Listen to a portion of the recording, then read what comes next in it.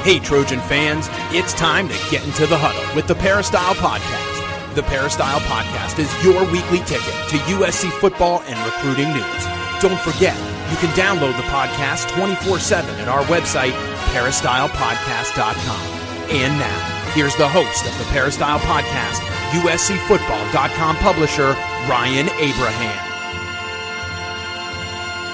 Hello, Trojan fans. Welcome to the Peristyle Podcast on a Tuesday. We're going to talk about the USC Trojans being 2-0 in the shortened pandemic season with Keely Orr. Follow on Twitter at Keely is my name. Or, of course, read all about what she writes and the video and the photos and all of it on the Peristyle and USCFootball.com. She's doing a great job for us, and we love having her on the podcast. If you have any questions for us, for Keely, myself, or anyone on the podcast, you can email us podcast at USCFootball.com or call or text us at 424-254-9141. We'd really, though, love to hear from you in our Apple Podcasting app. So go to the Apple Podcasting app, any of your Apple devices. If you leave us a 5-star rating, some kind of positive review with any comments, feedbacks, or suggestions you have, it really helps us to grow the show. And if you have a question there on your Apple Podcasting app, we will get to it right away at the top of the show because we want to show you a little love because that does really help us grow the show. We've been doing this for 13 seasons now, which is crazy. And we're, I guess, a third of the way through season number 13. And we have Keely on the line to talk about that last game, another fourth quarter comeback for the Trojans. Keely, how you doing today? Hello, Ryan. Doing well. We have a couple new reviews, too, which is exciting. So thank you guys for that. I do like that. That's awesome stuff. So, like we said, we'll start off with those and we'll get into the rest of the stuff. So what do we got, Keely? So first off, we have a 5-star review from Colorado Trojan who says, now that I moved into SEC country, I value this podcast even more than ever. I love listening to you guys and your insights and also the Trader Joe's references. Makes me feel like I'm back at school. Thanks for everything. Fight on.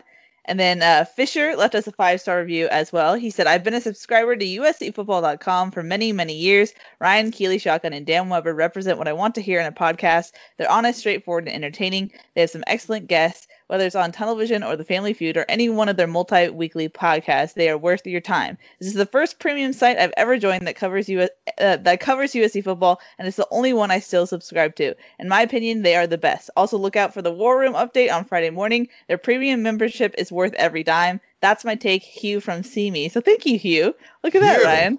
We got to send him a finder's fee or something. Basket. That's like we didn't pay him to say that. So thank you, Hugh, for that. We appreciate it. Exactly. And then we have one more, and he has a 5-star question, so we'll get to that. We'll actually ask a question at the top of the show. It's from Malone 2018, who says, the Peristyle is great. He left us a 5-star review. He says, the Peristyle is great about maintaining a healthy amount of skepticism about the state of USC football and the Helton era. While questioning the management, the Peristyle also manages to keep positive about the raw talent that the USC brand bears on their opponents. And then the question is, what are your predictions for what would have happened if Chip Kelly had gone and replaced Clay Helton rather than becoming head coach in 2018 after such successes at Oregon and with USC's talent, ...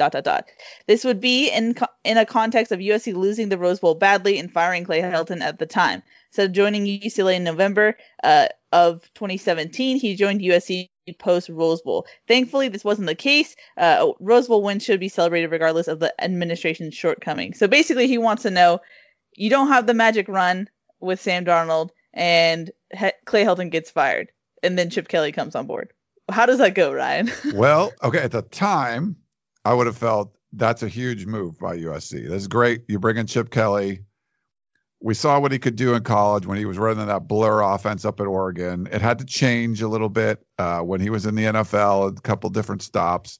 But I thought he'd get back to college and really, like the review said, have better talent and run a really sophisticated and fun college offense.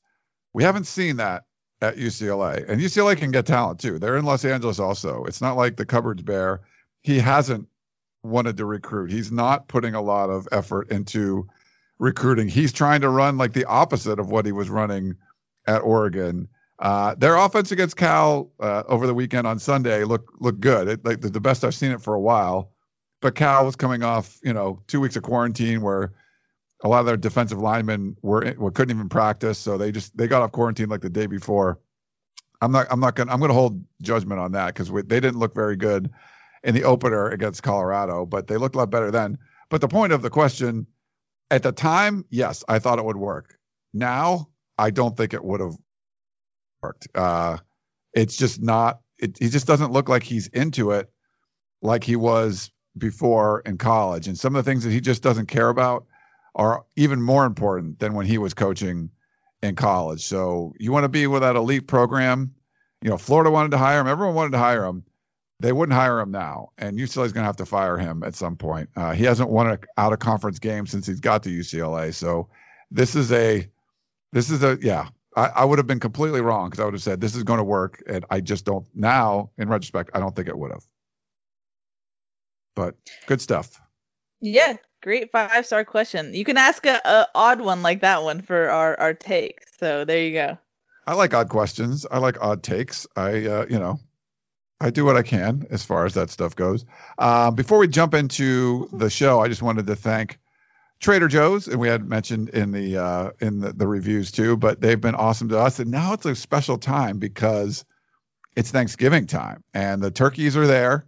There's a few different kinds. So if you need to go get your turkey, you definitely go check it out. So they have all natural, no antibiotics ever, brined fresh turkeys for $1.99 a pound. They have kosher birds that are $2.99, and then the organic young turkeys are $3.49 a pound. So you got a few different choices there, but no antibiotics. Good stuff if you want to get a great turkey. I'm going to pick up one or two of them, deep fry them. So that should be fun. I like deep frying my turkeys. So I got to head over to Trader Joe's this week and pick those up a little bit in advance. Make sure if you're doing turkey stuff, you want the fresh one. If you're going to do it in the next couple of days, and you can get the frozen one and then put it in the fridge and let it thaw out if it's if you have some more time. So people do make the mistake all the time, Keely. They'll go in the store and buy a frozen turkey like on Wednesday, and it's like you're not going to thaw it by tomorrow. Yeah, that would be me probably. I don't understand how to do these things. I can talk about football, but I can't really cook, so I don't know what's the better one, I guess. I don't know. But I will say, I have to admit, Ryan, I did not know next week was Thanksgiving. I just completely didn't know. Between COVID and the football season being so late, I had no idea until Shotgun tweeted about it yesterday. So I was like, oh, right. Okay. That's happening. Life is still happening. So I got to figure out what to do and obviously make a Trader Joe's stop. Thanksgiving now we have friends that don't like Thanksgiving. They'll say bad things. I think Michael Castillo is like saying Thanksgiving is trash. It's awesome. It's like my favorite. It's like my favorite meal. I love making lots of turkey, mashed potatoes, gravy, stuffing, all that stuff, and just eating it for days. I love it. I think I brought you guys like deep fried turkey before when in the press box or something. And you like the turkey, right? You've had the deep fried turkey before. Yeah, it's been very good. You've been my Thanksgiving cheerleader the last couple of years, so thank you for making it feel festive. Because no one really likes Thanksgiving around me except for you, Ryan. So good for you. I do like Thanksgiving, so I'm going to have a fun time going over to Trader Joe's and picking all the stuff. All right. Well, before we get into things, we have some breaking news. A couple of players from USC has hit the transfer portal. They just happen to be brothers. Keely, what do you know? Yeah, Ryan, it is the McClain brothers, Munir McClain and Abdul Malik, both hit the portal. Ryan Karchi was the first to report it for the LA Times, and we confirmed it here over on the Peristyle. It's just, you kind of thought that this might happen, just given the fact that there were no updates on Munir McClain's status, his suspension status, and you could tell that Shan, the McClain's mom, was getting more and more frustrated by the process. So they have decided to put their name in the transfer portal, and USC loses Abdul Malik. He was dressed out for Saturday's game, and then Munir hasn't been with the team since his suspension. So, this is a thing, Ryan. It is one to definitely keep watching out for. It's been kind of quiet right now, but things are, I believe, still going on behind the scenes. So just watch out for this one. I know USC is trying to be as careful as possible because when you have a grand jury investigation going on, they want to make sure they're protecting themselves as well. Yeah, it's weird because usually, like, if a player gets suspended, we get all kinds of updates. We hear all about it, what's going on behind. No, we don't ever hear anything. And there was certainly the case in this one, and I agree with you, Keela. You're watching, family members tweet about what's going on and the frustration there.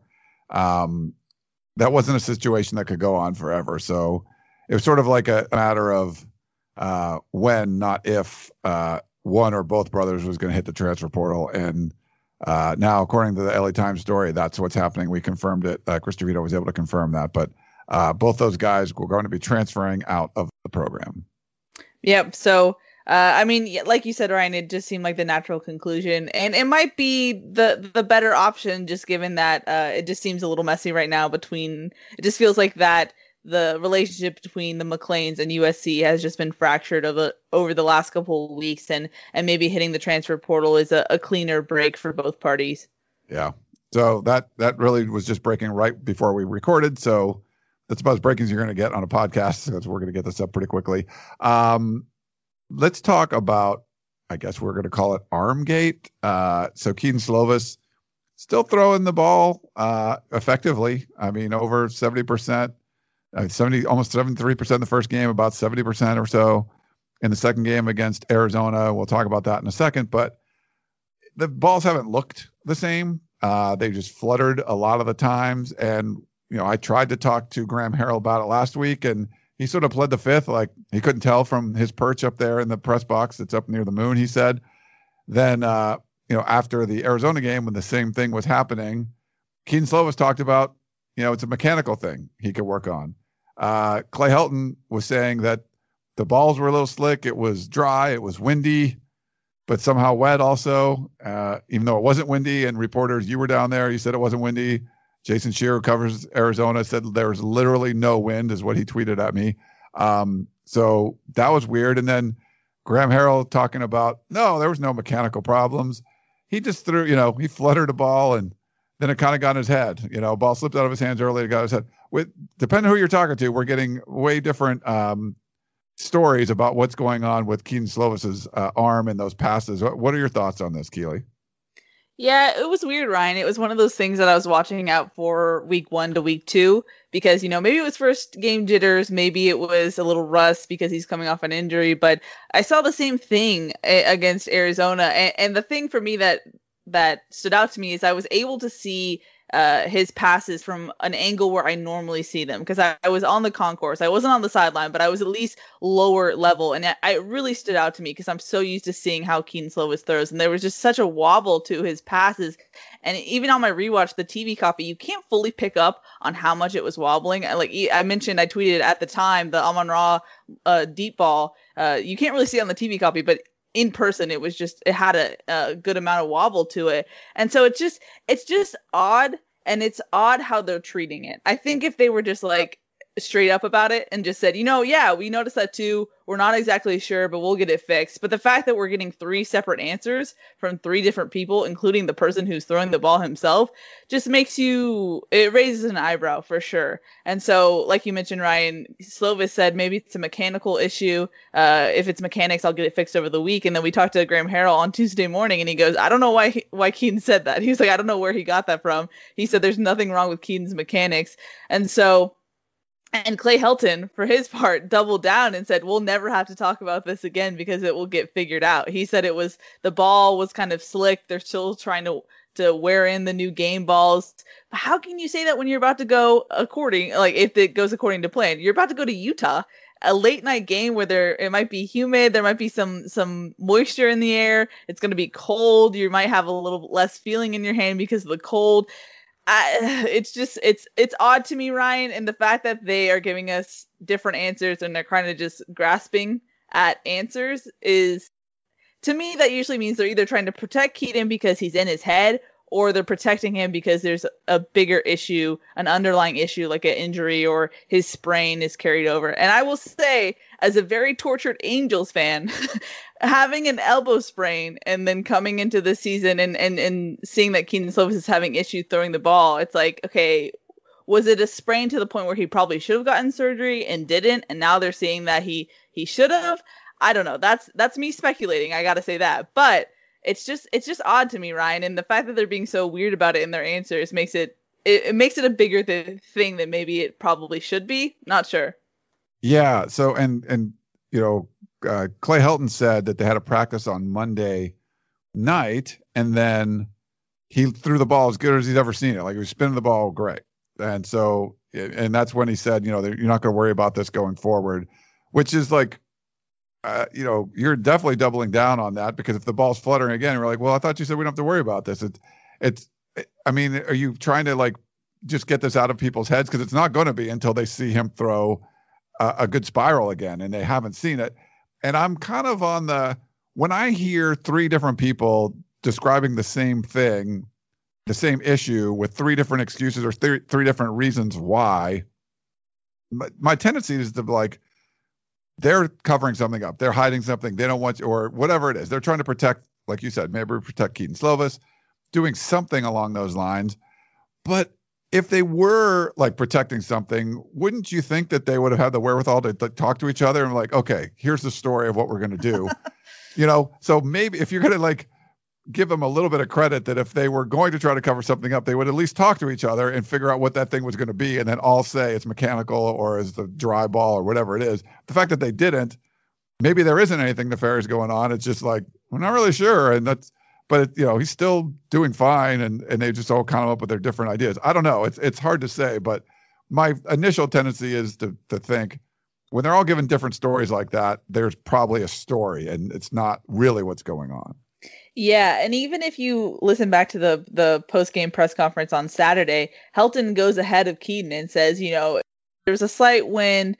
He describes other circumstances, and Keaton follows right after and doesn't go, yeah, what I completely agree, it was the wind. He goes, maybe it was mechanics. And it's like, wait, how are you now having a different answer? It was just, like you said, Ryan, it was definitely odd. But I mean, it just doesn't seem like he's confident in where he can place the ball. And according to PFF last year, he was one of the most accurate passers in college football. And so the fact that he doesn't feel confident in where he's putting the ball, it really messes up the timing. And you saw that where USC's wide receivers, as talented as they are, had to adjust and had to really jump for the ball and make sure that they were coming down with it and getting it. And it affects your yards after the catch. I mean, Drake London, he's just muscling through trying to get extra yards, but he probably could have gotten more yards if it was right where Keaton wanted to place it. And the weird thing, Ryan, I couldn't tell because I was up in a weird part of the concourse, but on the TV copy, Keaton Slovis looked pretty frustrated at times. And so I didn't think he was one to get frustrated last season. So maybe it's a mental thing in that sense. I'm not sure, but he just doesn't look like he has confidence. Even in his checkdowns, it was like a little wobbly, it just didn't look right. And so it's something that you hope obviously gets shored up soon, but just odd. It's definitely a weird USC thing where it's like, why can't we get a straight answer about this? Yeah. And I think you could say like what Graham was saying, that could be true. What Keaton was saying, what could be true. But the problem is, and my theory of like, well, they would have, if they were lying, they would have all got on the same page.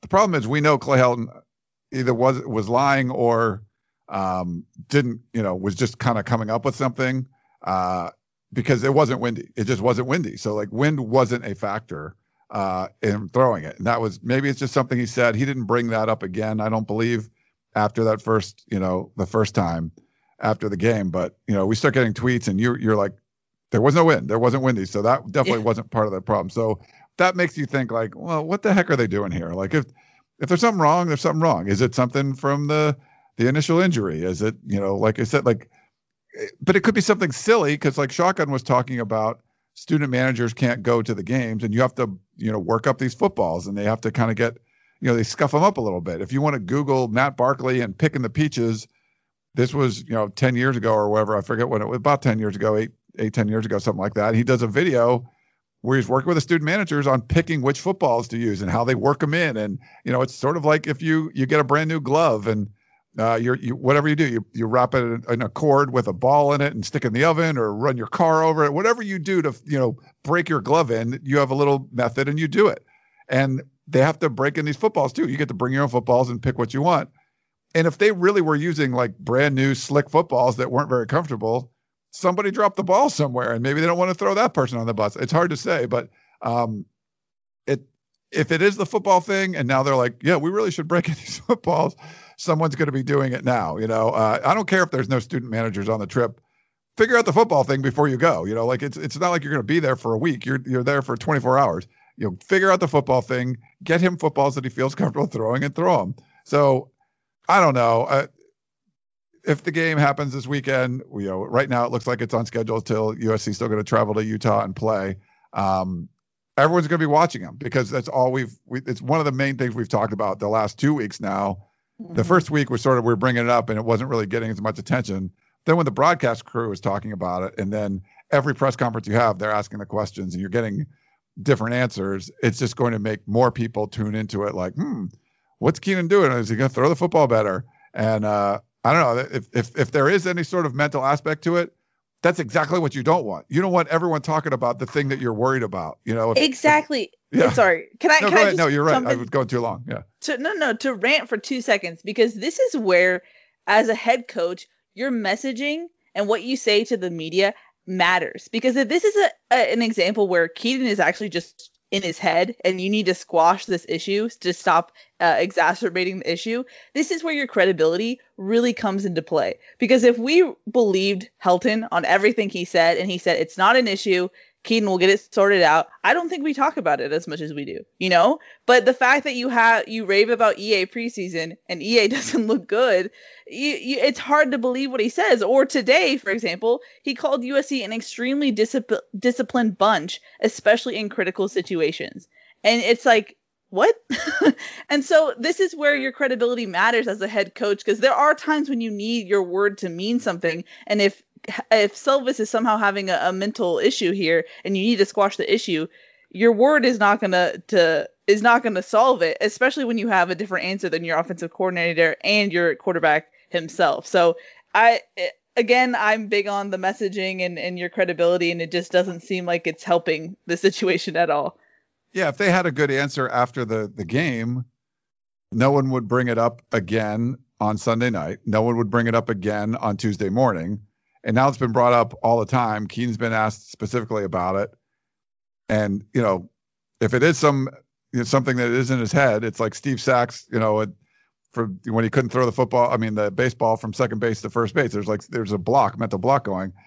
If you figure a way around that and you can not think about it, then it's probably easier to get over it. But if you're going to be talking about it constantly, it's going to be really hard to mentally get over something like that. So I don't know. Maybe it is just the football thing. We don't know at this point, but I can tell you everyone's going to be watching all of his throws and slowing it down and going, what kind of flutter is that? Oh, that's a spiral. That's nice, or whatever it is. But all eyes are going to be on the ball he's throwing, not just, he was 35 of 42 for 325. No, it's going to be about, hey, how does the ball look coming out of his hand? Mm-hmm. Exactly. And so if it is a mental issue, that's the last thing you want. So hopefully for USC, it gets sorted out. Well, we're like many minutes into this podcast. I don't think we've said the score of the game. USC beat Arizona over the weekend on Saturday in Tucson, first road game of the year, 34-30. Come back again. USC needs to score in the final 2 minutes to take the lead and win the game. John Wilner had a great tweet where he said USC scored 8 touchdowns in their 2 games. 4 of them, half of their touchdowns, have been in the first 56 minutes of play of those games. The other 4, half of them have been in the last 4 minutes. So half your points scored in 7% of the game. It's been dramatic coming back. And the problem, to me, Keely, I wrote a column about being Groundhog Day. I did some rewatch notes and put a bunch of notes of things I saw there. But the general feeling, and I don't know if this is fair or not, is this is a win that feels that it's not a win. It feels maybe not a loss, but it just doesn't feel victorious. It doesn't feel like USC won the game. They won in dramatic fashion. You should feel pretty good about it. But knowing that Arizona was picked to finish last, knowing that they have the least amount of at least high school prospect talent on their roster and USC has the most, it didn't feel the same. It wasn't the first game of the season. It wasn't against an up-and-coming title contender in the South like Arizona State. It wasn't, it didn't have the same aspects. Arizona hadn't played their first game. They were the one would have the kind of rust. There's no reason that this should have been as close as it was, and USC was a tipped ball going through a defender's hands away from losing the game. So it just didn't feel like a win. A lot of the USC fans that were tweeting us and posting on the message boards on uscfootball.com talking about they're just unhappy. I don't know if you think that's fair or not, but I think it's fair that it didn't feel like a great win. And we're not getting that sort of, when we hear from the coaches and players, they make it sound like the win's a win, it's a W. But for whatever reason, the players and the coaches and the fans, and probably us in the media, are just on a different page. It just doesn't feel like USC was victorious on Saturday. Yeah, that's the weird thing, Ryan, is like I kind of have to keep reminding myself, oh, right, USC's 2-0, because it just doesn't feel like that. And I think you did a great job introing this question because, ASU, it was dramatic and you felt like, okay, you're shaking off the rust. This is the first game of the season. ASU is probably, everyone circled that as the toughest matchup for USC this season. And then you come into Arizona and that's a game where you'd hoped that USC would flex its offensive muscles against this team. This is not a deep defensive roster for Arizona. This is where the game where we've always dubbed one USC running back as a wildcat killer. It was Cedric Ware and then Keenan Kirsten last year because their defense just got gashed but on both air and run game, So the fact that they weren't able to do that, the fact that they stuttered in the red zone, the mental mistakes, that third quarter was just atrocious. It was just not good. And the thing is yes, they got the win. They're resilient. And that's a great thing you want from a football team. But you have to feel like this luck is going to run out at some point. You're not going to be able to pull out these wins in the next couple of games, especially a Kyle Whittingham team. They're always coached really well. Rice Eccles has always given USC trouble. I just don't think you can pull those type of shenanigans and get away with it. I think Chris Trevino wrote in one of his articles over the weekend, USC has unlimited ammo to shoot itself in the foot. And that's just kind of what it feels like at times. And so, they are 2-0, but it's just not what you come to expect from a USC team. I mean, at one point we were talking about, what is it going to take for them to get into the college football playoff? I mean, you can kind of write that off. They don't pass the eye test. And the thing that I've kind of been like mulling over for the past couple of weeks is just the tone. And you kind of alluded to this, Ryan, like what we're hearing from coaches and players and the tone. And it just feels like there's this air of, well, come on, like, oh, well, we're going to get better. I can't wait to see this team. And I think I've just hit my point where I feel like and I said this last week, I feel like we hear this every season. And it's like, yes, you can say that, but you're USC. And I guess what I'm curious about is like, what are you expecting from USC at this point? What is the USC brand? Because I think USC fans expect so much more. And what the coaches say sometimes after games where they're not living up to their potential makes it sound like they want credit for just, I don't know, it just doesn't seem like they're living up to USC potential, Ryan. I don't know if I'm being too critical here, but just look at the talent roster. And I know you look at the 247 ratings of stars and whatnot per roster, and USC should have blown this team out and gotten their freshman playing time, but they didn't. And so it's weird because I feel like I'm being too critical at times, but then you go, this is a USC team. They should be doing this. But the messaging we get from the coaches and sometimes the players is, oh, this was good. This was good. We'll get there. And it's like, well, what are your expectations? Are you wanting to be a Pac-12 champion? Are you wanting to clinch the South? Or are you wanting to be in the college football playoff conversation? Because right now it just doesn't feel like you're there. And I know I'm kind of going on a rant right now, Ryan, but I think I'm just kind of frustrated by the spin we're hearing at times. No, I'm with you. And there's something where you can talk about in a general year, winning the South, winning the Pac-12. I mean, that's certainly important, but I think you have to understand the environment that you're in, that the South looks down. You've already played the team that has the best returning quarterback in the South outside of Keaton Slovis, and you beat them and was lucky to do it. And, maybe Colorado's better than we thought. Maybe UCLA is a little better than we thought, but you're still the class of the South. And like putting a lot of stock in that, it just doesn't seem genuine, and, if you're doing some kind of, you're doing CrossFit or whatever, and you're going for a special time, and one of your deadlifts has whatever, I don't know what weight is, like 200 pounds on your deadlift, something like that. And, it's difficult, but you're able to do it. And you can talk about like, yeah, I work my way up. It's a personal best. And then they lop off a couple of plates and now you're, lifting 120 pounds and you're talking about the same way. Like, well, it's a much easier lift now. Like you can't, you took most of 60% of the weight off or whatever. It's just not the same. And for USC, you lopped off the hardest part of the schedule. I can't think you talk about the season in the same way. You have to have some sort of context of, that things are a lot easier, that you don't have to play Alabama and you don't have to play Notre Dame. You don't have to play Oregon. You don't have to play Washington. Like you have to take that into consideration because everyone else has. And if you keep talking like you're playing the exact same schedule, and if you win the South, it's like a miracle.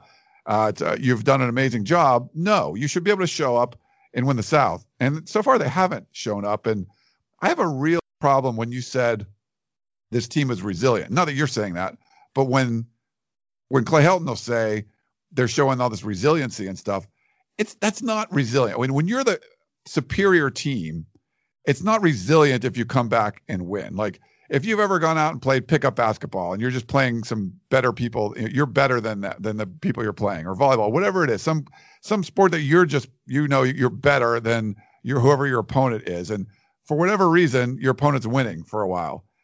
You're better than them.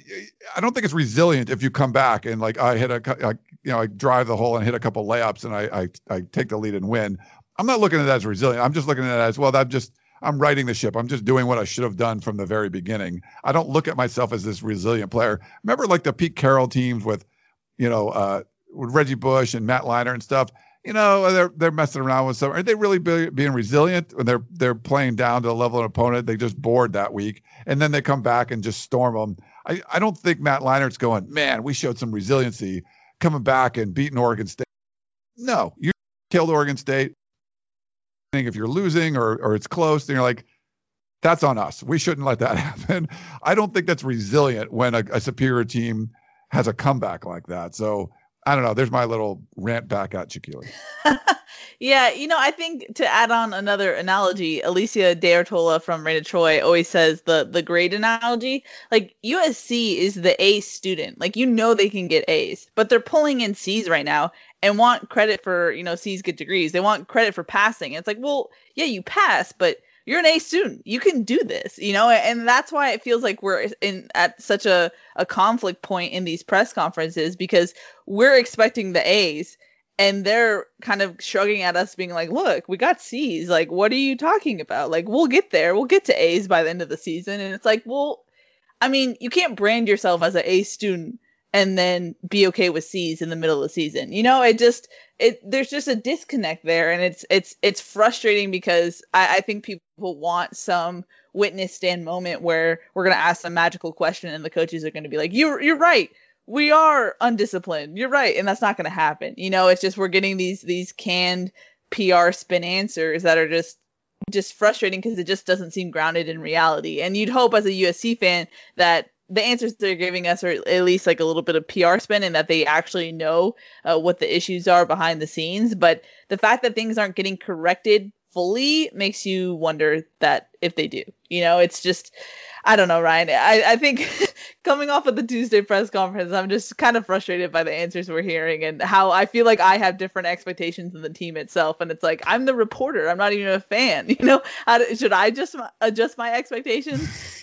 I don't know. I know I'm going off right now, and I probably shouldn't, but it's just odd, No, I love it. It's good. And I thought that was a good analogy by Alicia. And it's sort of like you're the A student and you're getting C's, but you're still talking about getting into Harvard. Like, no, like, yeah, if you got A's, yeah, we'll talk about getting into Harvard. You could make the playoff if you're getting A's. You're getting C's. Like, the playoff committee is not going to pick you. There's a lot of reasons not to. Playing like crap is the main one. Like, yeah, you only have 7 games. But if you like crushed everybody in those 7 games, there'd be consideration there. You go 7-0 and, winning in squeaky fashion like this against some bad teams along the way. No, you got to show people that you can blow people out. You got to show the community that you can blow people out. So I tweeted out, I don't want to hear anything more about college football playoff in USC. And I don't want to hear about getting, Clay Helton getting tarmacked. He's not going to get fired. So I let people know no more of that stuff. I know you laid the ground rules, Ryan, and I was very appreciative of that. But we're still getting it. I still have friends texting me about it. I'm like, don't ask me this. Listen to our podcast. Yeah, I like it. All right. Well, why don't we take a quick break? We're not really breaking down the game that much. I did that more with Harvey Hyde, but we will get into more nuances of the game with some of the questions, I believe. So Sure. we'll get into that and talk about more about that after this break.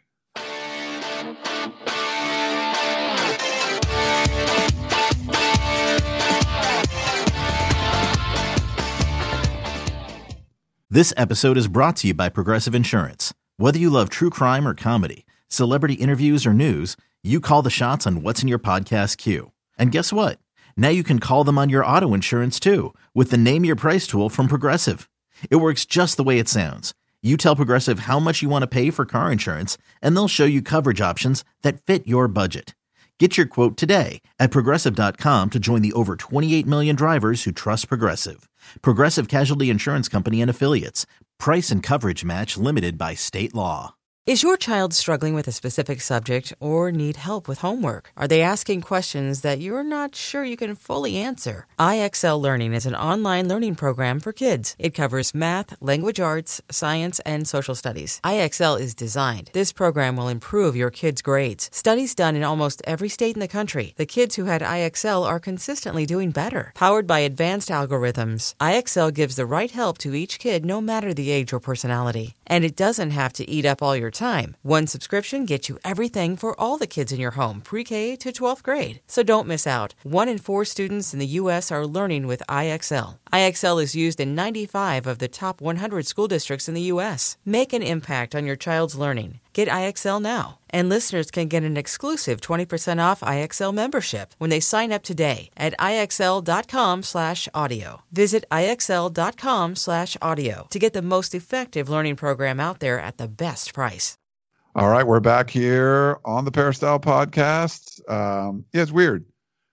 I thought we could talk more about the game, but we haven't. So we're going to talk about the game with our questions. And we got some good ones that have been sent in. We got a couple of voicemails too. I think a text or two. Mm-hmm. So where would you like to begin, Keely? We went into rant mode, Ryan.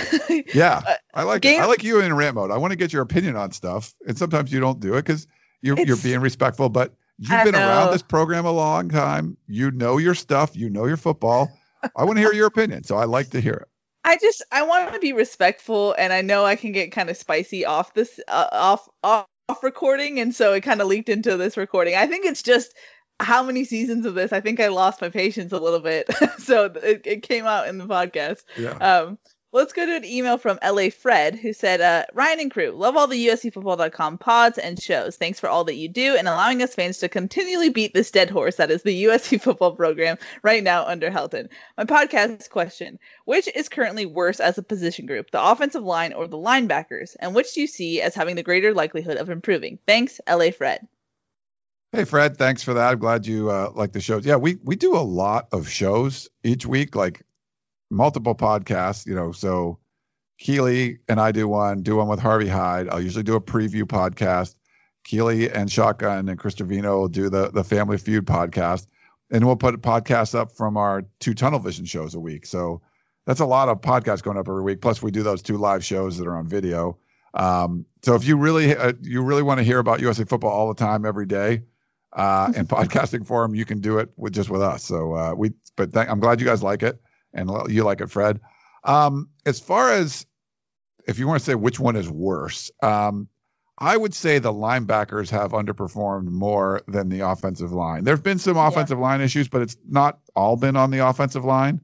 I thought they got a little better, but like you said, it's an inferior opponent that had walk-ons in there too deep on the defensive side for Arizona. They were completely gassed by the end of the game. It wasn't it wasn't a deep defense. Some of their best players had already opted out. So I'm not going to give the offensive line a whole bunch of credit for looking better, but I would say in general that the linebackers, there's more meat on the bone. There's more that could be improved than what the offensive line. I think there's scheme issues. I like the offense that they run. I have no problem them running an air raid. Some people don't like it, but there are or type of air raid. But I think the tight end group would be more of an underperforming group than the offensive line at this point. And I think they kind of try to help each other, and they haven't been helped by that group. So to me, the two underperforming units for me would be the linebackers and the tight ends. And I wrote a little bit about that each week. Interesting. But wouldn't you say that the offensive line has a greater impact than the tight ends just because they're more of a larger unit on the offense? I think it does. But they also have Vera Tucker like grading out through the roof as far as what, he's been a stud. And I think they've had pretty good play, in parts, and some other parts, no. And, that the 4th and 1 that got stuffed, I don't think, Clay Helton said that was a blown assignment. I mean, just watching the play, it looked like a bad scheme. It looked like you had 2 tight ends on the left side. The offensive line were all blocking who they were supposed to block for, and it looked like, and there was a free rusher on the right side. And if one of those tight ends was on that side, he could block that guy, and he didn't. So, I mean, to me, it wasn't set up correctly. Is Keaton Slovis supposed to notice that and send a guy in motion? I don't know, but that was more about the play setup than how any of those individuals played. It's not like somebody, got beat on their block. Nobody blocked the guy, and he tackles, I think it was step, whatever, in the backfield, and they get stopped on 4th and 1. So I think the offensive line might be, there's criticism there for sure, but I feel like some of it's not necessarily fair. There's been some, better play from them in spots, I would say. Sure. Yeah. I just think there's a consistency issue, obviously, pulling Liam Jimmons. I thought sometimes he just completely missed his assignment, and sometimes he did get there. I don't know. I think in that sense, the offensive line is at the cusp maybe of turning, and maybe you think of moving some personnel around, whereas the linebackers, I just don't feel like they're noticeable. They're not very in a bad way, and the depth there is very, very shallow because you have Palaie Naotote in concussion protocol right now. You have Raymond Scott, who played 7 snaps in his career prior to going into the game on Saturday. So it's hard, but then again, you would hope that they would improve as well, just because Todd Orlando is the linebackers guy. I don't know. I think the offensive line has a better chance of improving in that front. It's hard because both of those need work, both of those positions that LA Fred identified. It's just such a short season. Is how much improvement can you really get right now? Yeah, and if you're looking, Shotgun sent over, and he talks about this. He put some stories up on USCFootball.com about how these players grade out. As far as offense goes, Elijah Vera Tucker had the highest grade of any offensive player. But, I mean, the problem is you did have Justin Dedich was 15th out of 19. But, and you had Liam Jimmons was 14th. Jalen McKenzie was 11th, and then Andrew Voorhees was 10th. So, 4 of the 5 offensive linemen were in double digits as far as that goes. But the 2 tight ends were 17th and 18th out of 19, and Gary Bryant Jr., the freshman, was the only one. He only played 13 snaps, so he was after those guys. And it was, that was pretty consistent with last week, where they didn't get graded very high. And you look at the same thing on the defensive side. I thought Raymond Scott did some good things. He was the worst rated defender for USC out of 22 guys. He was 22nd, and Raylan Goforth was 21st. So Palaie Naotote was 13th out of 22. So he was a little higher than he was the week before. But last week, I think the linebackers were either dead last, or 2 of the 3 of them were, in last or second to last or whatever. So it's those position groups. Maybe on the offensive side, the tight ends aren't involved as much. Jude Wolfe played 34 snaps, and Eric Cromanhoek played 33. So it wasn't like they were out in the as much. They were on the field more, I think, in week 1, and maybe they lost a little bit of playing time from that. We also saw, Jude Wolfe get banged up a little bit. But yeah, that's where I think some of the issues have been. Certainly on the offensive line, there's issues too. But I think right now the linebackers have been the most disappointing for me, because I sort of was expecting it a little bit more from the offensive line than I am from I thought the linebackers, like you said, Todd Orlando's there. They're gonna step up and play better, and I just don't think they have. Yeah, and you have to take into account that Orlando's defense really heavily relies on the linebacker position to come up and make those tackles. And if they're making them too far downfield, it makes you wonder how you evaluate this defense, because if your critical position group is underperforming, it kind of negates your whole scheme in that sense, Yeah. No, 100%.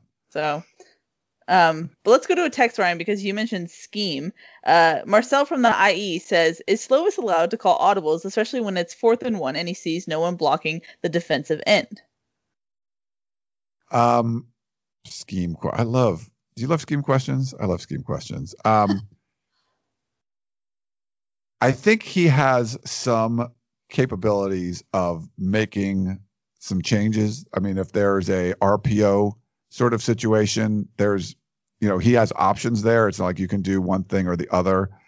I don't know if you remember, Keely. I don't remember talking specifically about, audibles, like changing plays at the line as much. I mean, sometimes they can like look over to the sidelines and things, but I don't think this is like the audible that Marcel is talking about where Peyton Manning's coming to the line of scrimmage and he's got like 3 play calls in his head and he can pick which one he thinks is going to be the right call. I think for the most part, they're running things, but there's options as opposed to Slovis can go up there and change the play to something else if he wants to.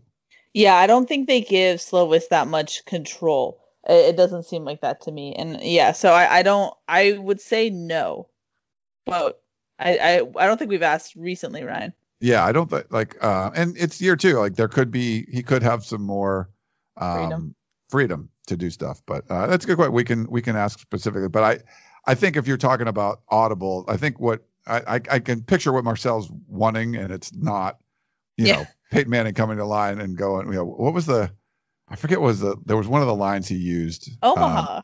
Yeah. Like, I don't think there's no Omaha call for Kedon Slovis. I don't believe. Yeah.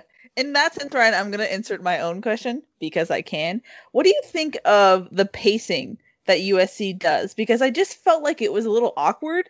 They would get to the red zone and they would go up tempo, and then suddenly they would stop up tempo and they would just look at the sideline, and then go into it. It just felt like the pacing was really off between plays, and to me it felt like they couldn't decide whether or not they were going to go up tempo and then they were going to change it once they got into like a 3rd and long and they needed to really like perform. It just felt like they're too in their heads a little bit. The whole thing felt a little awkward to me, especially in the 3rd quarter. I agree with you, and I don't like that where you're trying to run. If you're going to run a quick play because something's going to be reviewed, fine, like do it. That's I don't have an issue with something like that. When they got to the 3rd and 1 thing and they're at the 1 yard line and you try to hurry up and you false start, now you're 3rd and 6. Whatever small advantage you could potentially get by running fast against, an Arizona defense that's just not that good, you lose with the high probability that you're going to screw up because you've tried to run faster. And so it just doesn't make logical sense for me unless you can show that you can execute it perfectly and that speeding things up really gives you some huge advantage. You're just sort of doing it because that's what other people have done, and it seems like a cool thing to do or whatever. But I would say if you go analyze whenever USC's done that, are you better off by doing it or are you worse off? I think if you had to like grade it on a curve, like you'd be worse off by how you've handled that as opposed to just going up and running the regular play. When Chip Kelly, we talked about him earlier, was doing it with the blur at Oregon, there was a systematic approach to what was going on. If the offense was on the home hash mark, and they knew that the defense had a further distance to go to substitute players, he would run different things or not substitute or keep the pace going, not allowing defenders to come in and out of the game. And I think there was a really smart way to do that, and it worked. I think if he was doing that and like depending on which hash you were on or run plays to get to a certain hash because you wanted to go a certain pace, and that wasn't working, you wouldn't just keep doing it because you thought it was cool. Like he was doing that because he proved it was working, and it did work. It was giving you an advantage. I just don't see the advantage of, it's 3rd and goal from the 1. Let's rush up their line of scrimmage and do something fast. I mean, the defense seems to be pretty ready, and the offense and the offense is the one that has to get set and do that. You're at a disadvantage. It's sort of like you're playing blackjack in Las Vegas. The dealer has an advantage in blackjack. They get to make a decision after you go, and then you sort of flip it, and then you're putting yourself in a worse spot. So I don't like it particularly, but sorry, long answer to your question. No, it's fine. That's great. No, yeah, because to me it just feels a little awkward, and it just feels like they're putting a lot of pressure to execute and execute fast, and I don't know if the team is good at that right now. I do remember talking to Graham Harrell after the Notre Dame game, and he was talking about how sometimes he puts the team in up tempo to get out of their heads. And so that makes you wonder, like, is that why he's doing that in this season? Is being in their heads still an issue? It doesn't fully make sense to me, and I don't know if it's successful, but it sounds like a good research project, Ryan, to figure out success rate of when they go up tempo in the red zone. We can put shotgun in that. Yeah. And if you want to go, I think if you're going to go tempo, it's okay, but you're doing it. Like this is a drive, we're going to go tempo. That's fine. You get in that rhythm. When you're not doing that, and then all of a sudden critical down, go faster right now. Yeah. You shoot yourself in the foot, Yeah. That's what I was specifically asking about, because it just seems like it's a random, like, spin the wheel and we're going up tempo now. It's like, wait, what? It just doesn't seem it just seems odd. But let's go to a question from Frank in Sacramento, who said, where was Drake Jackson in the first half against Arizona? An Instagram post said he left the field and went to the locker room after not feeling well during the first half. Can you confirm? I can confirm, Frank. I was there watching the full thing of Drake Jackson. He just did not look good. He looked like he was just not feeling well. You kind of always know when something's going on when there's just like a hovering of trainers around a player. And at a certain point, some other defensive players were coming by and checking in on Drake. He just looked really tired and kind of exhausted. And then at one point, USC's team doctor was kind of checking his pulse and like using a stethoscope. So I definitely had my eye on it. But then he walked on his own power into the locker room, gave his family a thumbs up, and then came back out. I believe he got an IV. I was told that he was dehydrated. So they tried to figure that out, and it's unfortunate for USC because you could tell the difference when Drake was in the game and when he wasn't. So why dehydration was the issue, not sure, but apparently he's feeling better, and it wasn't injury related. That's the good part for USC fans, is it's not going to be a prolonged thing, and he definitely was a difference maker at the end of the game. He's got that, the thigh bruise?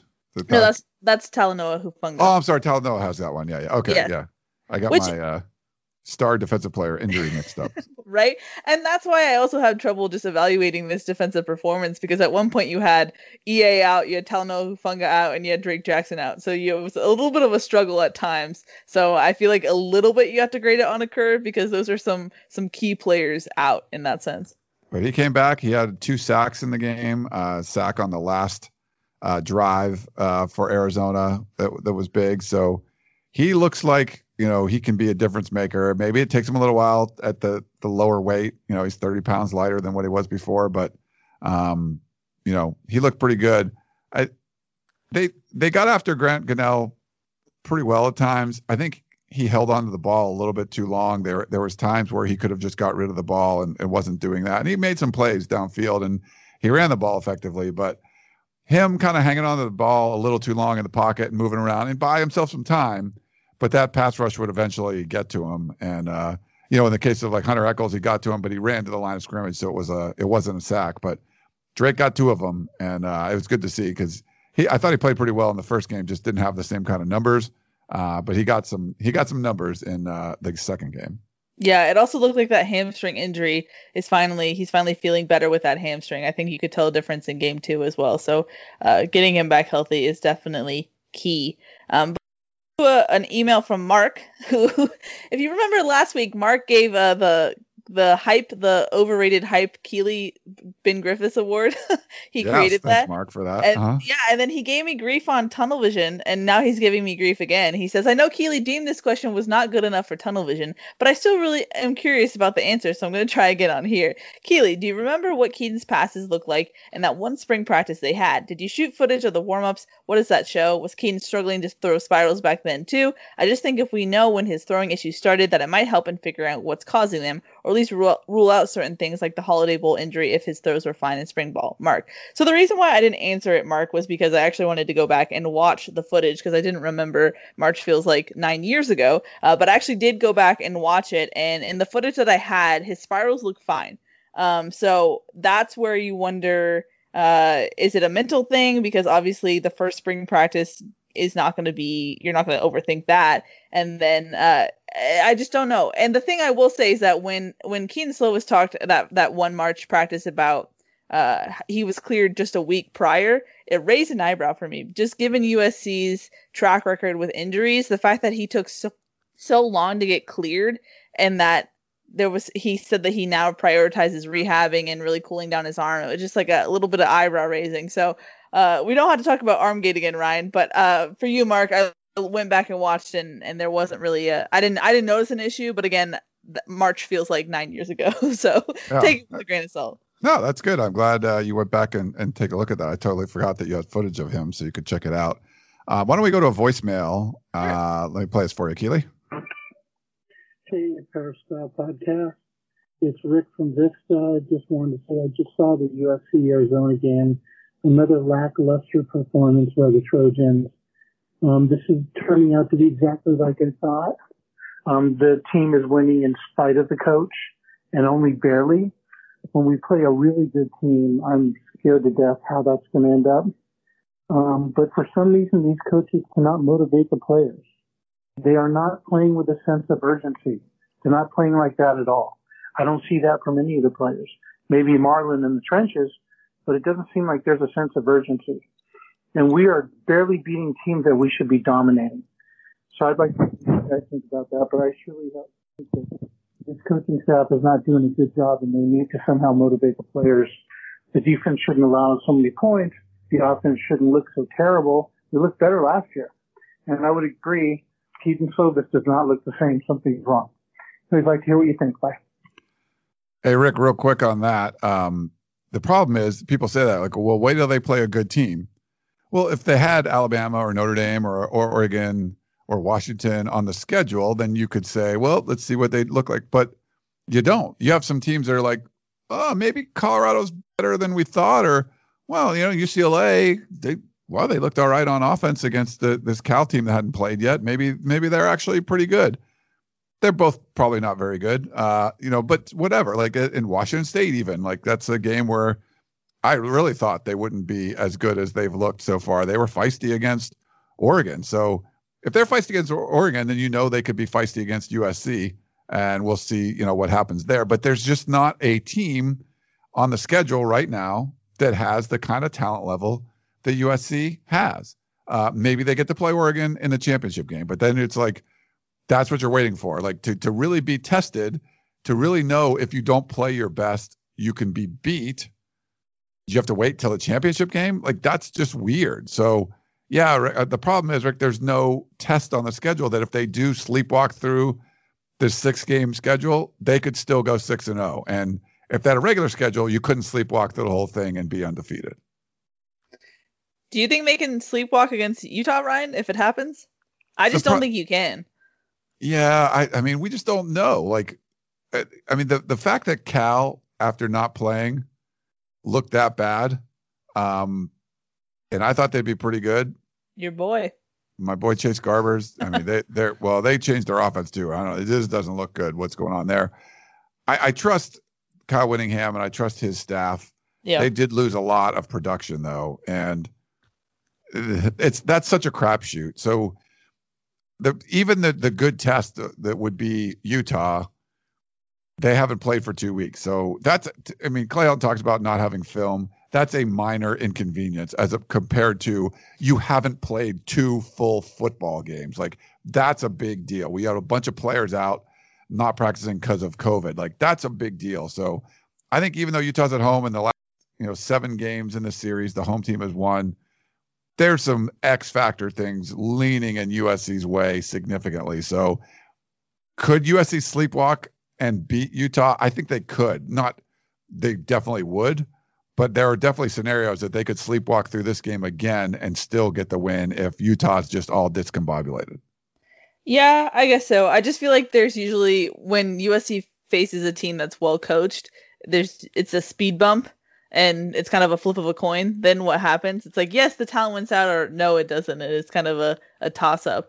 But in the same vein, Ryan, I'm just going to skip on to the next question because it's kind of related. It's from Don, and he says, I'm curious why so many people say USC plays down to their opponent's level. In reality, USC is playing up to their level. They are not that talented. Who on the offensive line can consistently win one-on-one battles? Other than Marlon Tuipulotu and Drake Jackson, who should the opponent's offensive line be concerned about disrupting a play? Regards, Don. Don, you're wrong again. Sorry. I know Don's just like one of our more pessimistic people, and I get it. There's reasons to be pessimistic, but then you take it too far to try to prove a point. And they're still the most talented team in the Pac-12. They have more 4- and 5-star guys than anybody else in the Pac-12. Nobody on Elijah Vera Tucker is probably going to be a first-round draft pick. Okay, so yes, they have people on the offensive line that can play.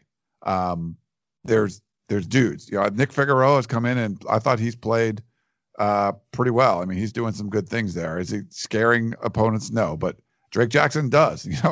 And we're seeing Marley Tuipulotu do that. And Tuli Tuipulotu looks like he's going to be a stud for a while. They have talent. So I'm sorry, Don, but it's still there's talent on the team, and that's just the way it is. You're not going to tell me and convince me that they're just not that talented. They are, especially compared to the schedule that they have put together. The 3.0 Pac-12 schedule where you lop off the hard part. Yes, they're far more talented than anyone else they're going to play. And I would argue the fact that USC is playing this well, despite development issues and coaching issues, should show how talented they are. I think I don't know why Don says that it's just talent rather than maybe coaching, why they aren't looking great. I don't know. Yeah, I mean, look, the guy. What is Drake London doing? Like when he's catching a ball on 3rd and 22, and he's 6 yards short of the first down marker, and all these defenders on him, he just keeps powering through and nearly makes the first down just on his own effort. Like that's talent. That's a dude that's really good at football. Stephen Carr, who looks like the guy that was really good at football that we saw when he was a freshman. I mean, there's talent there. Those 3 horrible red zone trips that USC had in the third quarter, Marquis 49-yard run. Amon-Ra St. Brown had like a 48-yard catch, and Stephen Carr had a 37-yard run. I mean, the talent was on display, and then the execution got all screwed up when they got into the red zone. But yeah, I don't think you can argue that there's not a ton of talent on this team. Yep, agreed. Let's move on to an email from Gary, class of 1975. He says, Ryan, I want to congratulate the USC players and coaches for adhering to strict COVID-19 protocols. While many teams are getting infected and having games canceled, we seem to be doing a very good job. But I was surprised when after both games ended, our players crossed the field to high-five and embrace the opposing players, and of course, none are wearing masks. I know this is tradition, but that tradition should be abandoned this season. Congratulate your own teammates and get back to the locker room. In this strange year and a short season, they need to stay vigilant and healthy. What are your thoughts, Gary, class of 1975? It's hard, Gary, because they're playing a football game against each other, and even congratulating themselves, you should argue that they're not supposed to have team meals together. I think it's more, to me, from the research I've read, the on-field sort of risk of catching the virus from somebody else seems pretty minimal. I haven't seen a bunch of cases. It's really when players are back in the community, or it's like these big group settings where they're all in a big meeting room, which they shouldn't be, and no one's wearing masks. Like I think that, where you're in an hour-long meeting in an indoor space is much more, you're much more at risk than tackling some guy. And it just seems like, yeah, you tackle someone, you get up close, or you embrace someone after the game, but it's like a brief few seconds. It's not prolonged exposure, which I don't want to get into all the, what you think about masks or all that kind of stuff. But just my general thought from what I've read is it's more about the prolonged exposure as opposed to the quick interaction. And those things on the field are quick interaction. But I would be hard pressed to tell a player like, hey, don't go say, congrats to the guy across from you when you were spent the whole day chasing him around and tackling him and things like that. Yeah. So to give some context, like when the ASU news came out about how they have a COVID outbreak and how Herm Edwards tested positive, there was some hubbub about how Clay Helton hugged Herm Edwards at the end of the game. And so I got a little cranky text from a USC source that was saying, like, calm down. Like, it's fine that Clay Helton hugged Herm Edwards, like relatively fine, because close contact is defined by the CDC as someone who was within 6 feet of an infected person for at least 15 minutes, starting from 2 days before the illness onset. So, high-fiving a player at the end of the game is relatively low, especially after you've been spending the last 4 hours hitting against each other. So I think in the minds of the Pac-12 is fine. I will say though, Ryan, I don't know if I think I told you this, but we've heard Clay Helton talk about how eating is the highest so far among colleges. I think it's been identified as eating together in groups is how it spreads really easily. And Helton has talked a lot about how they get their meals delivered and all that. USC had their post-game meal outside of their locker room at ASU or at Arizona, and so they're eating outside. It was outdoors, but they were pretty close contact, and so I was a little taken aback by that because I was like, we've heard a lot about how they don't eat together, and here they are after the game eating together. And maybe this was just an Arizona thing because they were away and it's easier protocols because they're in a different state and they have to get on the plane, so you might as well eat outside rather than eating on the plane. Not sure. I want to give them the benefit of the doubt, but I will say I was a little surprised to see that happening after all that we've heard from Clay Helton. Yeah, that is weird, but it might be just like, okay, well, we have to eat. We have to get on the plane. Is it better to be on the plane and everyone wears a mask as opposed to everyone gets on the plane and then doesn't wear a mask because they're eating? I mean, it's one of those situations where it's a tough situation. Yeah. Yeah. If they're in a hotel, they're apparently all get meals delivered to their rooms and they eat in their rooms, and you just kind of keep it separate. But like post game, is there a place where they could all go somewhere separate and eat? Yeah. So it's sort of one of those things where you're taking some level of risk by playing college football, and they just have to do. I think USC's done a good job of trying to mitigate that risk as much as possible. But I didn't see the meal thing myself. But yeah, that's anytime you see like that, then you got to worry like, oh, well, what does this mean? Or what does that mean? Yeah. So it's tough. And the travel seems to have been a part of it too. So USC comes back, and so far we haven't heard any kind of outbreak at USC, right? So that's good that they at least executed a road trip. And so far it hasn't been, a problem. The problem seemed to be Halloween, right? Like that was the problem for people. So luckily for USC, that wasn't a problem, but for many of the college football programs across the country, the SEC in particular, Halloween seemed to do a lot of these programs in. Yeah, for sure. And especially the programs that don't really have a shot anymore. I think it's hard to get the buy-in when you don't really know what you're playing for. But yeah, to be fair to USC, Ryan, it is hard to coordinate everything, and they probably had to choose the lesser of evils to eat outside. So it was just an interesting thing to see. But moving on to an email from Dan, class of 1962. He says, hi, Keely and Ryan. USC is both the worst 2-0 team and the luckiest. When the announcers know immediately how to play call and prepare for the game, but the coaches have to wait until the last 3 minutes to figure it out. The problem is coaching. There's also the fact that for the past 10 years, we have not been recruiting the best linemen on offense, especially. If you have smaller, less physical linemen, you better have plays that they can run. We will never have an effective run game with this coaching staff. Our linemen are just not as good as our opponents. USC will become dominant again only if we get an Urban Meyer or Luke Fickell as head coach. Your thoughts? Fight on and win. Dan, class of 1962. I mean, Elijah Vera Tucker is a really good offensive lineman. I'm going to say it again. Like, it's not like he's bad. I think Arizona's front was actually pretty good. That's probably the strength of their defense. They're running a whole new system though with Paul Rhodes, and they, caused some problems. I don't like the way the offensive line recruiting has gone, and they've missed out on some of those 5-star or high 4-star guys locally that USC would typically get, and many of them have gone to Oregon. But I would say that's more of a 2021 issue when you're going to have some of these young players, inexperienced players that weren't ranked high, and now you have to develop them. I would say that in 2021. For this year, you still got dudes that got a lot of starts. There's some, there's talent there. I mean, I think Nealon and Dedich were highly ranked at their position at center, for sure. Elijah Vera Tucker, I think he's going to be great, and he's been great. I think Jalen McKenzie's, going to be really good. So we've seen a lot from Andrew Voorhees. So I would say after this year, if you have to replace 4 or 5 dudes or whatever on the offensive line, or 4 guys or 3, whatever it is, I think that's 2021 is when you can look at like, okay, well, offensive line recruiting kind of went downhill a little bit. Did you bring in those guys that weren't ranked as high, but they were bigger or whatever, and you thought they would fit your scheme? And did you develop them and you turn them into really good players? Is one of them going to be the next Elijah Vera Tucker and getting the top grade from Pro Football Focus? I don't know. I would think Dan, if you're going to have a worry about something about that, it would be next year as opposed to this year. I'm kind of surprised, Ryan, how you don't seem very worried about the offensive line right now. Is that correct? Am I reading you right? It's not that I'm not. I can be very critical of the offensive line for sure. I think that they've done some good things too. I'm not.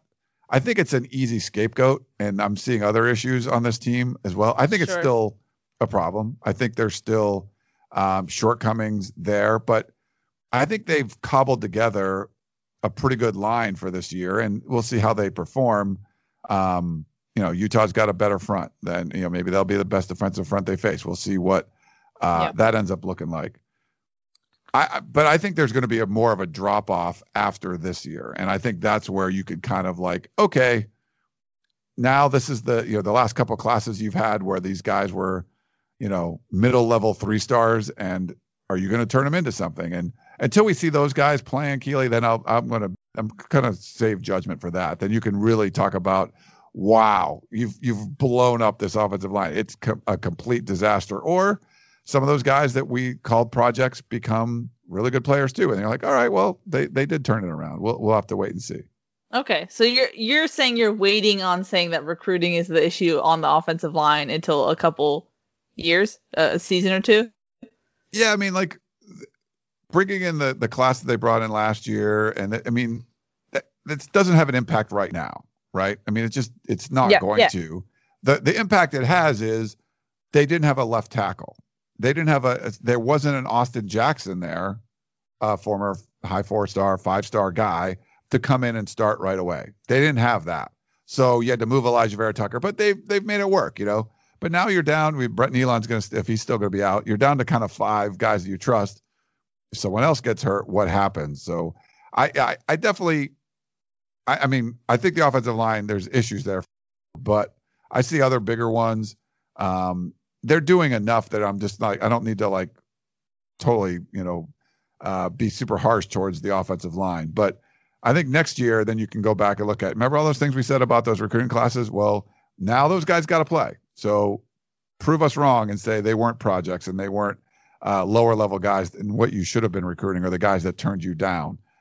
That's where I really want to kind of save my ammo for that one, Keely.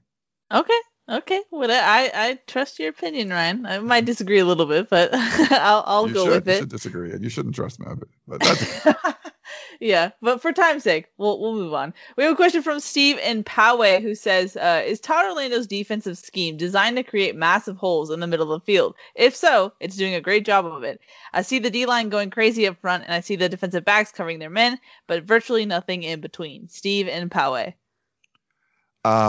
Yeah, that's it. That's really what they want to do is get you overconfident. So they'll just open up huge holes and let opponents just run through them. No, Steve, that's not the He's design. joking, Ryan.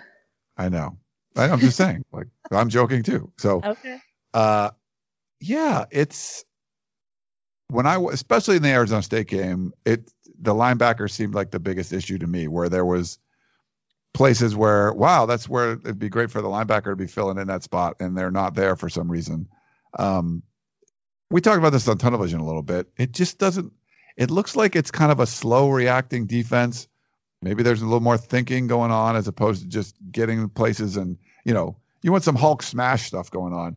If you make a bad choice as a defensive player, but you make a decisive choice and you make it quickly and you do it fast and you do it violent, like something good can still happen, where on the offensive side, like you forget to block somebody, you're probably screwed, but if you like, well, I'm supposed to be in this gap, but I'm in this gap and I'm doing it really fast and I'm blowing something else up, and who knows, maybe the play goes that way and you accidentally blow the play up. But I don't think they're doing anything super fast. You know what I mean? Like if you're at least doing it violent and fast, and even if it's wrong, it could still be right. Sure. I don't know if that's like a winning formula in the long run, but I think it could work, but that's one of the things I said earlier. Like, I was waiting to see what Keaton Slovis looked like in game 2. The other thing I wanted to watch for is just the speed of the defense. I felt like against ASU they were just kind of slow, and it just felt that way again against Arizona. And slow in the sense of like their tackling angles were poor, and it just felt like they were kind of going 75%. And I don't know if that's fair to say, but it just feels off in that sense. And then it just feels like the reaction times are just a little delayed. And maybe that's just a game speed thing. Maybe they're not fully warmed up. It was a very long off season, but I just feel like they're thinking a lot, and it's just making them like a half step or a step later than they probably should be. I agree. And that's, if you remember back in the Justin Wilcox days, I think that was what was going on there. And we'll have to get a better feel. We've only seen 2 games from Todd Orlando. But I mean, I remember talking to some of the assistant coaches that were under Wilcox at the time, and he's done a great job, like most every place he's been, except for USC. And it seemed like there was too much thinking, and you had these great athletes that weren't playing fast. They weren't playing up to their speed because they were asked to do a lot more, and they were sort of thinking about it. So to me, it just he wasn't utilizing his personnel correctly. And maybe that's something Todd Orlando is kind of still getting used to now, but I want to see them play. Just look at the defense and go, wow, they're playing fast. You wouldn't say that right now. You don't look at this defense and go, man, they're flying around. They're playing fast. I mean, there's individual dudes doing some great things, but it's not like the defense as a whole is just running around with their hair on fire and making plays. Yeah, that's why I'm still kind of holding out judgment. I just want to see if this is like they need to get more comfortable with the scheme type of thing, and then they'll play faster, or, I don't know. It's something that, but not totally sure yet on that front. We have one last email, and it's from Sergeant Rodney Strong. And he says, boy, oh boy, I tell you, this game damn near gave me a heart attack. How is it that we have so much talent on this team, and yet our squeaking at wins like this is against a less talented team? What is going on? We have been watching the same issues come up and the same post-game speeches, the same excuse after excuse. When are things really going to change? Yes, USC got the win, but I feel like things could have been better for our kids to be put in positions to really win and showcase ways. Once again, the players' talent bails out the lack of powerful, leadership-filled championship coaching. Am I asking for too much and I need to just ease up a little, or is my frustration warranted? As always, thank you guys for letting me vent, fight on, ... I guess. Sergeant Rodney Strong. Hey, Sergeant Strong. Yeah. No, I mean, I'm not going to disagree with what you're saying, but if you're going to come in every week and be surprised that that's happening, that's probably a little bit on you. And we wrote, I wrote the column about this being Groundhog's Day. We tweeted about it. We've talked about it. It is. You're seeing the same issues kind of come up over and over again. And, by the 15th time that Bill Murray hits the alarm clock and hears I Got You, Babe by Sonny and Cher, like, he's really frustrated, but I don't think he's shocked. Like, he just knows that that's just kind of the way it is. If you expect it to be different, then yeah, that if he woke up and was like, I can't believe it's Groundhog's Day again, at that point, you're like, this is what it is. I feel like it's legit criticism, but I don't think any of us are going to be shocked if we see them sort of play a lackluster game against Utah or a lackluster game against Colorado and they make a bunch of mistakes. Maybe it's a bunch of penalties this week, or maybe it's a bunch of turnovers. We'll talk about it and we'll say, hey, that's a problem, and we'll ask questions about it. But I don't think it's something that we would be shocked by. If they came out and played like a great game, that might be a little more shocking than what we're kind of expecting right now. If they go out and actually cover the spread or whatever, like, oh, okay, that's what would get my attention more. Like when USC covers a spread, if they, I picked against USC the last 2 weeks because I don't pick USC with double digit favorite ever. And you're mostly right when that happens. So, but if they covered the spread, it'd be like, I mean, it's a little surprising, but you also understand, they're a way more talented team. So if they came out and won by 21 points, it wouldn't super surprise me, but it would be like, okay, so they actually went out and looked like a real team. But right now, that's just not the case. And, Clay Helton talked about it today when Shotgun asked him about, playing up the potential and all that kind of stuff. And, he sort of dodged a question and talked about growth of like individual players. And I don't think that's the issue. Your players and them growing, that's not the problem. It's really, why doesn't this team look like it's growing? Why doesn't the team in general look like they're getting better each week. Yeah, maybe Keaton Slovis gets better, or Drake London gets better, or Brew McCoy, like, he's growing as a player. Like, that's fine. Like, those are, highly ranked athletes, and they're going to do highly ranked things on the field. But you as a coach, what are you doing to make this team better, to fix some of the problems that are there and not just mask them or talk around them, or you fix this one a little bit, but then that one gets worse. That's what I think you want to see. And that's Sergeant Strong is what we're not really seeing. So it's hard to be shocked when we're not seeing it. Yeah, exactly. I mean, I think I've said now in both post-game instant analysis what's the plural of instant analysis? Not sure. But I keep asking, is this just what a Clay Helton team is? No matter what the season is, even if it's the long off season, it just seems like the same mistakes, and that's why, to your point about the individual growth, it just makes you wonder, like, as far as we're expecting A's and they're pretty proud of C's, it's like, yeah, you can be happy about what this team will look like in November, but shouldn't you look great in September?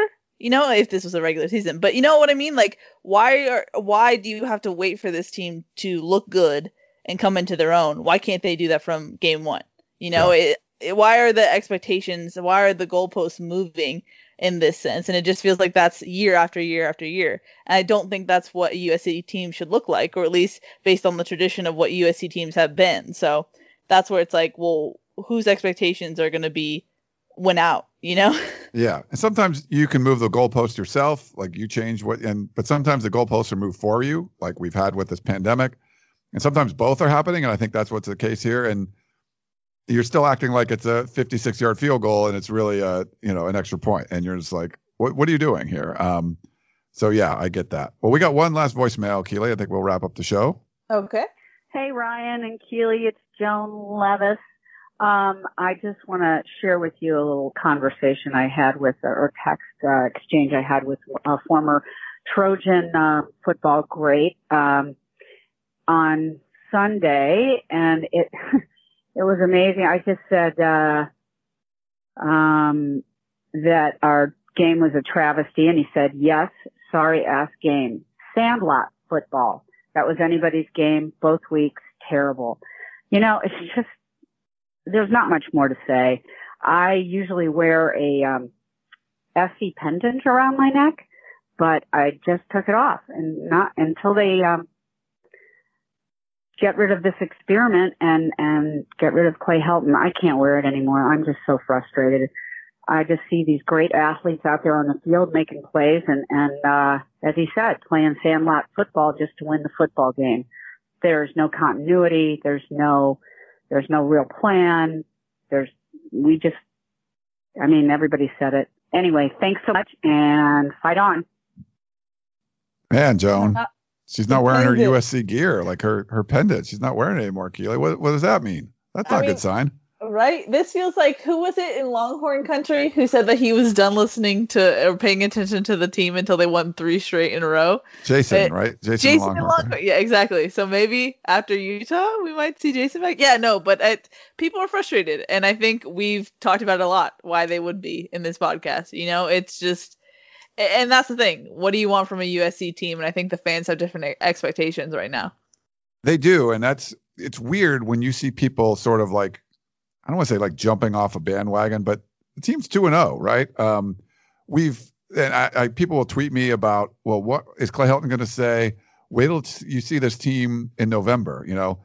Why was he saying that? Because they lost games in September. And so you'd say that you'd lose games early and you're saying, well, we're going to be better. He doesn't have to say that now because they're undefeated. But the way the questions we're getting, the fans feel like they're 0-2. They could have been very easily. But the team is 2-0. So Clay Helton doesn't have to say, wait till he's only going to talk about what needs to be corrected if they lose. And that's where, like, you talk about moving the goalposts. You're just not playing that tough of a schedule. So just winning can't be enough. Do you know what I mean? It's just not that way. If you want to talk about championships, yes, you can win the Pac-12 South, which isn't a championship, as Keely pointed out, but you can win the Pac-12 South by winning ugly the games on your schedule, and you're going to be overmatched. All of your opponents are going to be overmatched. You could still win the South. to win the Pac-12, you're going to have to beat a good Oregon team or somebody from the North that's probably going to be pretty good if they can beat Oregon. So that will be a little bit more of a challenge. But that's it. Like, there's no one that was going to be your peer, your equal on the schedule. Now there was, and they're gone. So, I feel like it's one of those situations where you don't have to say, well, just wait, we're going to get better. Clay Helton's not going to say that because he's undefeated. So in his mind, they're already good enough, right? They're already good. Yeah. They don't need to fix anything. Even though USC fans are like, you need to fix stuff. In Clay Helton's mind, they're 2-0. You don't need to fix anything. What we did was right, which that doesn't make a lot of sense to me.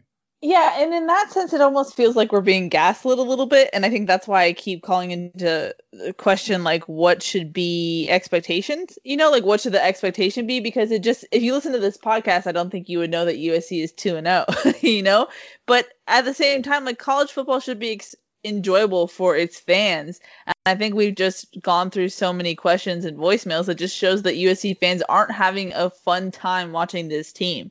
And I think that ultimately is the goal. And if that's not happening, then I think your expectations need to be adjusted. And so it's just weird. It's weird covering a team that's 2-0 and fans are just this frustrated, It's a really good point where why are we even here? Like, why does USCfootball.com exist? Why does this podcast exist?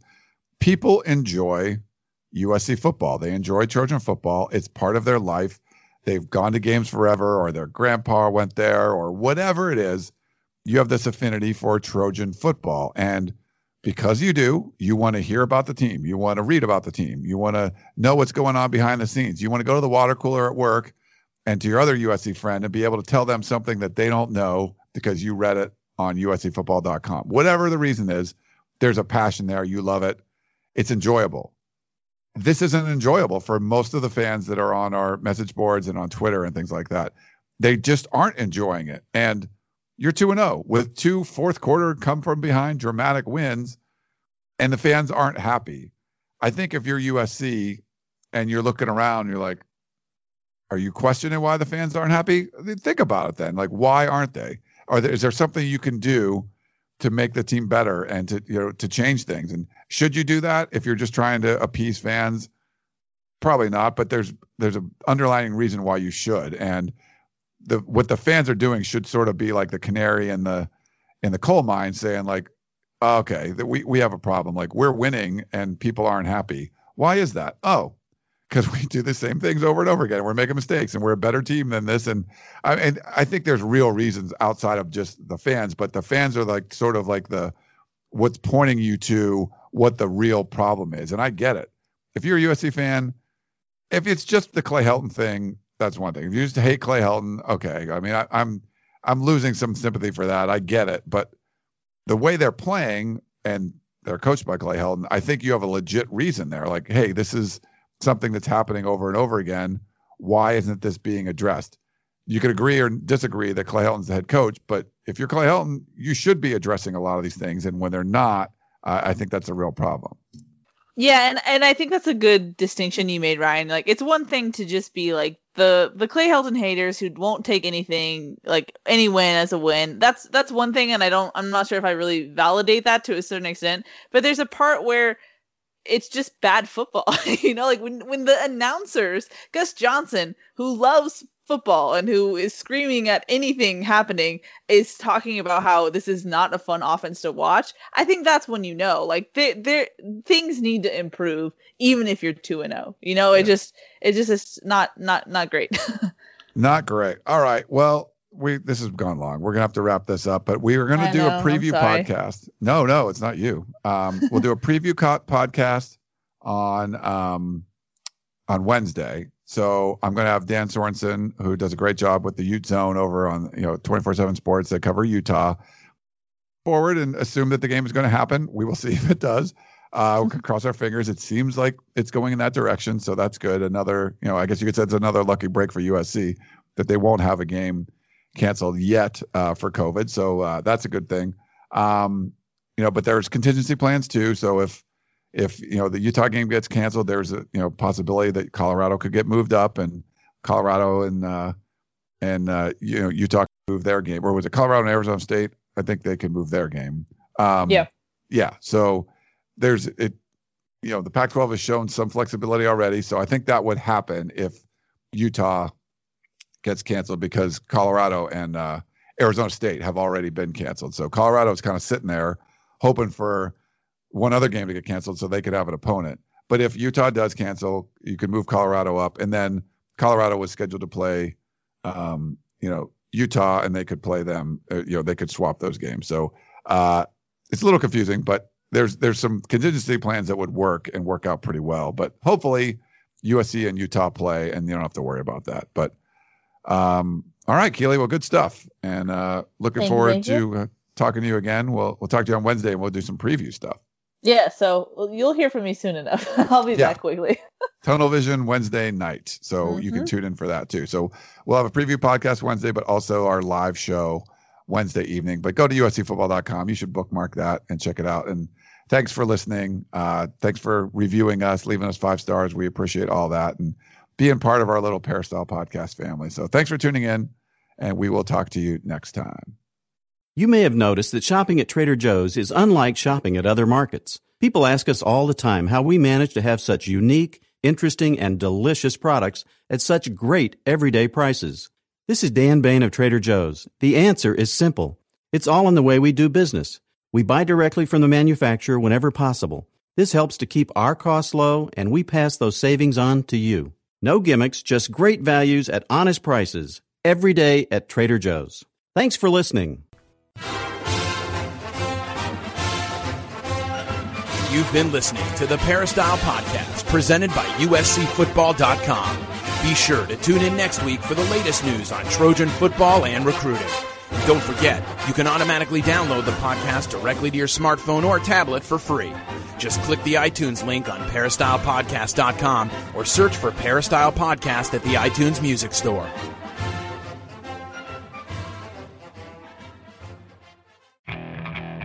Okay, picture this. It's Friday afternoon when a thought hits you. I can waste another weekend doing the same old whatever, or I can conquer it. I can hop into my all-new Hyundai Santa Fe and hit the road. Any road. The steeper, the better. Because my all-new Santa Fe is available with H-Track all-wheel drive, so I can hit the trail without a worry in the world. Heck, with 3 rows and best-in-class rear cargo space, I can pack the whole family in with all our gear. We've got available dual wireless charging for our phones, so we'll never lose touch with civilization, and we won't lose touch with the primordial power of Mother Earth. So which is it? Waste the weekend or do something a little more epic? And conquer it in the all-new Hyundai Santa Fe. Visit HyundaiUSA.com or call 562-314-4603 for more details. Hyundai, there's joy in every journey.